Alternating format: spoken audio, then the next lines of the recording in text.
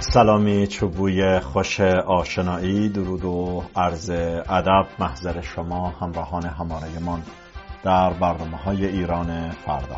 درودی ویژه تر دارم طبق معمول تمامی شبها محضر یکایک شما مشتاقان آگاهی و دانایی در برنامه شامگاهی صفحه 1 و باز در دوشنبه شبی نو با تازه های از ایران، منطقه و جهان مهمان خانه های شما هستم. برنامه امشب دوشنبه 23 بهمن ماه ایرانی برابر با 12 فوریه 2024 میلادی رو با هم مرور میکنیم با نگاهی بر هم مطبوعات چاپ تهران، هم دیگر مطالب مربوط به ایران، منطقه و جهان، تازه هایی از عمدتاً حوزه داخلی ایران. مطبوعات، خب من روال دوشنبه ها که همیشه یک نگاهی به روزنامه های شنبه و یک شنبه داشتم. خب دیروز یک شنبه 22 بهمن بود، تعطیل بوده، به یک بین و تعطیلین های طولانی خورده طبق معمول، یعنی بعد از آخرین شماره روزنامه ها که 4 شنبه منتشر شده بود، 5 شنبه دیگه روزنامه منتشر نشد، وصل شد به جمعه و شنبه هم بین یک شنبه و جمعه قرار گرفت و تعطیل بود و همینجور در دایره ای از تعطیلات. پس با روزنامه های روز دوشنبه که اونها هم عمدتاً مسائل در واقع آیین حکومتی 22 بهمن رو منعکس کرده بودن که من بیشتر سعی دارم در برنامه امشب تحلیلی داشته باشم بر حواشی آن، بر تصاویری که در شهر شبکه‌ها منتشر شده، حضوری که مقامات جمهوری اسلامی داشتن، ماشین پروپاگاند یا تبلیغات و رسانه‌های رسمی حکومتی، سعی در برجسته نشان دادن مشارکت شهروندان برای پاسداشت یا نکوداشت اون واقعه ویرانگر موسوم به 22 بهمن، اون رو خواستن خیلی برجسته کنن، نشون بدن، اما رفتار مردمی همگی نشان از مطالب مغایر با سیاست‌های رسمی رسانه‌ای داشت. خب مهمترین اینها در شب 22 بهمن، همون گونه که بسیاری از شما بینندگان عزیز آگاهی دارید، چه اونایی که در داخل ایران هستن که خب دیگه از نزدیک درگیر ماجرا هستن و آنهایی هم که مهاجرت کردن، همگان در ذیل نظامی که اونجا زندگی کردن. به یاد داریم دهه‌ای موسوم به دهه فجر داشتن که بعدها شهروندان ایرانی نام اون رو به دهه زجر تغییر دادن به خاطر نوع تبلیغات یکسویه حکومتی. اساسا شهروندان از این موضوع آزرده بودن، در عذاب بودن و سعی می‌کردن که پارادایم ها، پارامترها و آموزه های فقه سیاسی و تبلیغاتی حکومت رو پس بزنن. هیچ گونه معانستی نداشتن. مشخصا از یک نقطه تاریخی خاص به آن سو همه بار ارزش تبلیغاتیش فروکش کرده بود این دهه موسوم به فجر. شبی که یعنی فردای آن بایستی 22 بهمن بشه، به یاد داریم که بر بالای پشت بام ها می رفتند و با شعاری به نام الله اکبر سعی می کردن آن روز رو در واقع گرامی بدارن و در اهمیت استقرار نظام فقها که شعارشون در سال 57 الله اکبر بوده، عمدتاً مثل گروه های داعشی که سر می برن، مثل طالبانی ها که اساساً یا اصلا عملیات تروریستی انجام میدن و الله اکبر میگن، در اون شب شوم و اشغال ایران هم با الله اکبر بر بالای بام ها به مثابه یک نماد باقی مانده بود. خب الان میریم به خیابان‌های تهران، شعارها معکوس شده. شعارهای الله اکبر با صدای فریاد شهروندان در شهر و در تاریکی، در خاموشی شهر سعی می‌کردن صراحتاً بگویند مرگ بر جمهوری اسلامی، مرگ بر دیکتاتور، مرگ بر فلانی. و حتی می‌دیدم پوزش می‌خوام گزارش هایی که صراحتاً رضا شاه رو مجدد در تقابل با نظام فقیهان قرار میدادن. گوشه هایی از این صحنه ها رو ببینیم که شهروندان به طور خودانگیخته دست به چه کنش های در واقع شجاعانه ای زدن. دیکتاتور! دیکتاتور!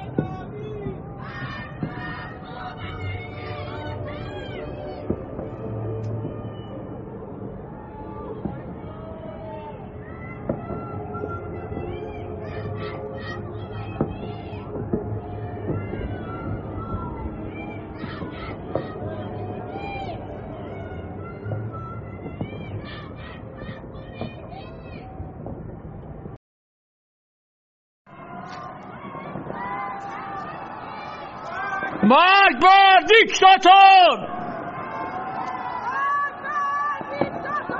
مرگ بر دیکتاتور! مرگ بر دیکتاتور!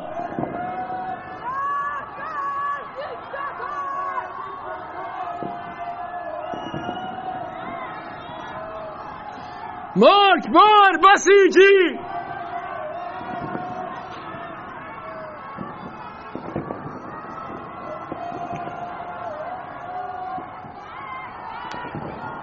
در حالی که صدای شبه نظامیان، صدای وفاداران نظام رو میبینیم که کماکان سعی دارن با صدایی بلند و رساتر به الله اکبر حکومتی بپردازن، صدای نحیفتر و ضعیفتری رو در پس زمینه میبینیم که صدای شهروندان معترض هست و با مرگ بر دیکتاتور صحنه رو تغییر میدهند. میبینیم حتی در ذکر مصداق دیکتاتور هم شعار مرگ بر خامنه‌ای رو مطرح میکنن. همه اینها در شهرک اکباتان تهران بوده. خب میبینیم که لحظه به لحظه شعارهای اعتراضی شهروندان علیه شخص اول نظام جمهوری اسلامی شیب و شتاب بیشتر میگیرد و به مصداق دیکتاتور حاکم در تهران یعنی آیت الله خامنه‌ای نیز مرگ بر میگویند. خب هر از گاهی هم میبینیم که ویدیوهای انتشار یافته در شهر شبکه‌ها یا ارسال شده به برخی از رسانه‌های اصلی پارسی برون مرز صراحتاً شهروندان زمان را اعلام میکنن 22 شب 22 بهمن 2024 یا 1402 هستش و صراحتاً بیان میکنن که در حالی که حکومت انتظار الله اکبر داشته شهروندان شعاری دیگر دادن. بایستی محضر شما بینندگان عزیز اشاره کنم که در مناطق متعددی از تهران، یعنی فقط یک جای خاص نبوده، مردم شامگاه شنبه 21 بهمن از پنجره و پشت بام‌های خانه خود همون گونه که شما دیدید شعار مرگ بر دیکتاتور و مرگ بر جمهوری اسلامی سر داده بودند. این در حالی است که خب مقامات جمهوری اسلامی در روزهای اخیر بارها خواستار حضور و همراهی گسترده مردم در جشن‌های حکومتی شدند و آن را مقدمه حضور در انتخابات مجلس عنوان کردن. حالا من بحث مقدمه حضور در انتخابات مجلس اشاره کردم. من یک ویدئوی دیگری بایستی نشون بدم که گزارشگران صدا و سیما به خیابان به میدانهای شهر آمده بودن، با 2 شهروند فقط تونستن مصاحبه بگیرن و خیلی جالب بود. نوع پرسش هم مهندسی شده، هماهنگ شده بوده که سری بعد کجا شرکت میکنی و مخاطب شرکت کرده در تظاهرات که یکی از بانوان معلول اما محجبه بود، رو ویلچر نشسته بود. الان تا ثانیه‌های دیگه می‌بینیم صراحتاً میگن که سری بعد انتخابات 11 اسفند. تمام این تلاش‌ها رو برای پیوند زدن انتخابات 11 اسفند هم کوشیده بودند و تلاش کرده بودند. کوتاه ببینیم. ساعت چنده؟ الان ساعت 8:34. کجا هستی الان؟ میدون بعد چی اومدی؟ راهپیمایی 22 بهمن. سخت نیست؟ نه. بعد بفرمایید که سری بعدی کی قراره و کجا قراره حضور پیدا کنی؟ انشالله بعدی برای 11 اسفند برای رای‌گیری. انشالله. گوشه از یک گزارش تلویزیونی رو می‌دیدیم که با طرح سوالات هدفمند سعی دارن که تأثیر تبلیغاتی پیش بینی شدهشون رو روی جامعه مخاطب اعمال کنند و بگذارند و صراحتا میپرسن که پس از این مشارکت چرا صبح زود اومدید. یه خانم تنهایی که با ویلچر اومده بود و ایشون میگه سری بعد در انتخابات 11 اسفند. و تک شهروند دیگری که یک آقایی هم هست که کاملا صحنه سازی ها مشخصه، ایشون هم چون این مطلبی رو مطرح میکنم. من چرا تأکیدم دارم روی صحنه سازی ها، یک تصویر دیگری رو بعداً نشون میدم، اونجا اثبات دقیق تجربی میکنم که چگونه اینها بساطی است آراسته شده توسط حکومت. حالا گذاری دوم رو هم ببینیم. صبح زود اومدین؟ بله. چرا؟ که واسه شهیدان. خیلی هم عالی. سری بعدی کجایی؟ متشکرم. مرسی. بخش دیگری از یک گزارش میدانی خبرنگاران تلویزیونی جمهوری اسلامی ایران رو می‌دیدیم که به طور هدفمند از شهروندان پاسخی از پیش تعیین شده مد نظر داشتن و دریافت می‌کردن که بعد از این مشارکت به تعبیری 22 بهمن ایستگاه بعدی کجاست، سری بعد کجا میرید و هر دو شهروند تنها 2 نفر بودن، گفتن برای انتخابات 11 اسفند. همون گونه که اشاره کردم شب جشن 22 بهمن که یک سالگرد حکومتی است برای آیین نکوداشت استقرار نظام فقها و سقوط نظام پادشاهی پهلوی هر سال این در 22 بهمن تکرار میشه و امسال بالاترین میزان، یعنی پیشتر هم تکرار شده بود شعارهایی که علیه آقای خامنه‌ای، علیه حکومت دینی سر میدادن، امسال تا حدودی زیادی بیشتر بوده و حتی دیدم که به رضا شاه هم اشاره کردن که این گوشه رو دوست دارم کوتاه ببینیم. نکته بسیار قابل تأمل و توجه به کارگیری خلاقانه شعارهایی مثل جمهوری اعدامی به جای جمهوری اسلامی بوده که طبیعتاً ارکان حکومت دینکاران رو به لرزه میاندازد. واکنش شهروندان بسیار قابل توجه بوده. بسیار شهروندان اشاره میکردن که در سالگرد 22 بهمن بوی انزجار، خون، تنفر و دروغ میآید و هر روز هم بیشتر می شود. جالب اینجا بود که در حالی که جمهوری اسلامی و رسانه‌های رسمی سخت در تلاش بودند تا این آیین حکومتی رو به نحوی از آنها یک گره بزنن به انتخابات 11 اسفند، ویدیوهای زیادی منتشر شده بود که من وقت ندارم بخوام اون رو نشون بدم که چگونه مردم اظهار انزجار می‌کردن و یک دست می‌گفتن که ما در انتخابات شرکت نخواهیم کرد. در هر روی راهپیمایی 45مین سالگرد به اصطلاح پیروزی انقلاب اسلامی در ایران همزمان در تهران و بسیاری شهرهای ایران برگزار شده بود. نکته قابل توجه دیگر گزارش خبرگزاری ایران بود که مدعی شد بیش از 7300 خبرنگار داخلی و خارجی مراسم 22 بهمن در ایران رو پوشش داده بودند. اتفاقا من دیدم تلویزیون جمهوری اسلامی به گزارش آسوشیتد پرس و فرانس پرس و خبرگزاری تلویزیون المیادین خیلی مانور میداد برای به زبان عربی، برای شهروندان عربی هم از المیادین پخش میکرد. کوتاه آسوشیتد پرس رو ببینیم، فرانس پرس رو ببینیم، روی کرده پوشش خبری این رسانه‌های استاندارد جهانی رو هم ببینیم که چگونه پوشش دادن. مرگ بر سازشکار، مرگ بر ضد ولایت فقیه، مرگ بر منافق،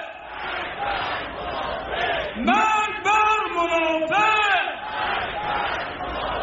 مرگ بر انگلیس. نفسهایتان ده، سینه ها ستبر، دشمنان ببینن امروز شعار یک پارچه ملت ایران ظلم ستیزی است و مبارزه با ظلم. مرگ بر آمریکا، مرگ بر آمریکا، مرگ بر اسرائیل، مرگ بر اسرائیل، مرگ بر سازشکار. خب صحنه‌هایی رو که می‌بینید بخشی از پوشش خبری خبرگزاری آسوشیتد پرس امریکایی است که به نحوی از آنها کلیت این آیین حکومتی رو به مثابه یک کارناوال کوچک که جوانی هم با شهروندی با چتر بازی می‌کند به نمایش می‌گذارد. هر از گاهی تمثال و تصویر از آقای قاسم سلیمانی هم در پس زمینه نشان داده میشه. شما رو می‌بینید آسوشیتد پرس رو. خب گزارش دیگر رو که می‌بینید مال خبرگزاری فرانسه هست که جمهوری اسلامی خیلی رو این موضوع هم تأکید داشت که فرانسه پوشش بسیار وسیعی داده بود. خب گوشه‌هایی از گزارش‌های رسانه‌های جهانی رو که جمهوری اسلامی سخت از این موضوع مشعوف و مسرور بود که AP یعنی آسوشیتد پرس امریکا، رویترز یا فرانس پرس و المیادین هم گزارش داده بودند، به انعکاس گوشه‌هایی از آن پرداخته بود. ابراهیم رئیسی هم سخنران اصلی آن بود. رئیسی در سخنان خود در مراسم تهران گفت که آزادی در ایران به برکت انقلاب اسلامی تضمین شده. ایشان افزود که برخلاف آنچه مدعیان آزادی میگویند، آزادی حقیقی در این کشور و در این نظام هست. حالا این دیگه من تفسیری ارائه نمی‌کنم، چرا که شما بهتر می‌دانید که چه شهروندانی که اتفاقا از بدن خود این نظام بودن در سیاه‌چاله‌ها و در زندان‌ها هستند و ادعای بودن آزادی در ذیل نظام فقها و جمهوری اسلامی که کوچکترین انتقاد به رهبری نظام میتونه منجر به مرگ و اعدام و زجر و زندان بشود، خب بیشتر شبیه یک نوع مزاح و طنز تاریخی است. سخنان آقای رئیسی همون گونه که اشاره کردم در حالی مطرح می شود که خب شما آگاهی دارید بسیاری از شهروندان در ایران حتی آزادی تصمیم گیری درباره شخصی ترین مسائلشون مثل پوشش خود رو ندارن و زنان فقط به خاطر سرپیچی از حجاب اجباری به زندان میافتند و بعضا خب کشته میشن که شما آگاهی دارید. ماجرای مهسا امینی، ماجرای آرمیتا گراوند و دیگر دختران این سرزمین. آقای رئیسی ایران رو حتی مستقل ترین کشور جهان خواند، جایی که گفت امروز مستقل ترین کشور در جهان جمهوری اسلامی است، کشوری که وابسته به شرق و غرب نیست، خود تشخیص میدهد، تصمیم میگیرد و اقدام و عمل میکند. خب اینا هم دیگه من واقعا نمیخوام افزوده نظر بذارم، میگم بیشتر شبیه طنز نوع وابستگی جمهوری اسلامی از نعل اسب تا میخ که از چین وارد میکند و امکان دریافت پول خود رو از فروش محصولات و معیانات نفتی ندارد، این معنای استقلال نیست. علی حال در این بین واکنش مقامات غربی هم قابل توجه بوده، مشخصا مقام امریکایی. آقای آبرام پیلی گفت که رژیم ایران فقط خشونت و فساد در داخل و خارج از ایران به همراه داشت. دولت امریکا به مناسبت سالگرد 22 بهمن در پیامی خطاب ملت ایران گفت که ایالات متحده به حمایت از مردم ایران در مبارزه برای آینده آزاد و دموکراتیک و همکاری با شرکای خود جهت مقابله با حمایت ایران از تروریسم ادامه خواهد داد. آقای آبرام پیلی، معاون نماینده ویژه آمریکا در امور ایران، در 45مین سال استقرار نظام فقیهان در ایران با انتشار یک پیام ویدئویی در حساب‌های وزارت خارجه امریکا در شبکه‌های اجتماعی گفت 45 سال پیش در چنین روزی انقلاب ایران منجر به استقرار رژیمی شد که بر ترس، خشونت و ستمگری استوار است. رژیمی که به جای استقبال صلح و رفاه فقط خشونت و فساد در داخل و خارج از ایران رو به همراه داشته است. و اما از تهران سری به اصفهان میزنیم. نکاتی رو آقای اژه‌ای در سخنان خودشون در جمع مردم اصفهان گفته بود که از اظهارات رئیس پیشینش که رئیسی باشد در تهران، که خب اصلا من همشم نخوندم به علت اینکه اونقدر عاری از حقیقت و عاری از معنای واقعی بوده، اونقدر به طنز و مزاح شبیه بوده که ایران رو، جمهوری اسلامی ایران رو مستقل ترین کشور جهان و آزادترین آزادی ها در دنیا خواندن. آقای اژه‌ای هم به گونه سخن گفت که گوشش رو خواهیم شنید، اون از اون دیگه طنزتر بوده. این انقلاب در این مقطع عطیه الهی بود. این انقلاب برای ایران نه، برای دنیا عطیه بود.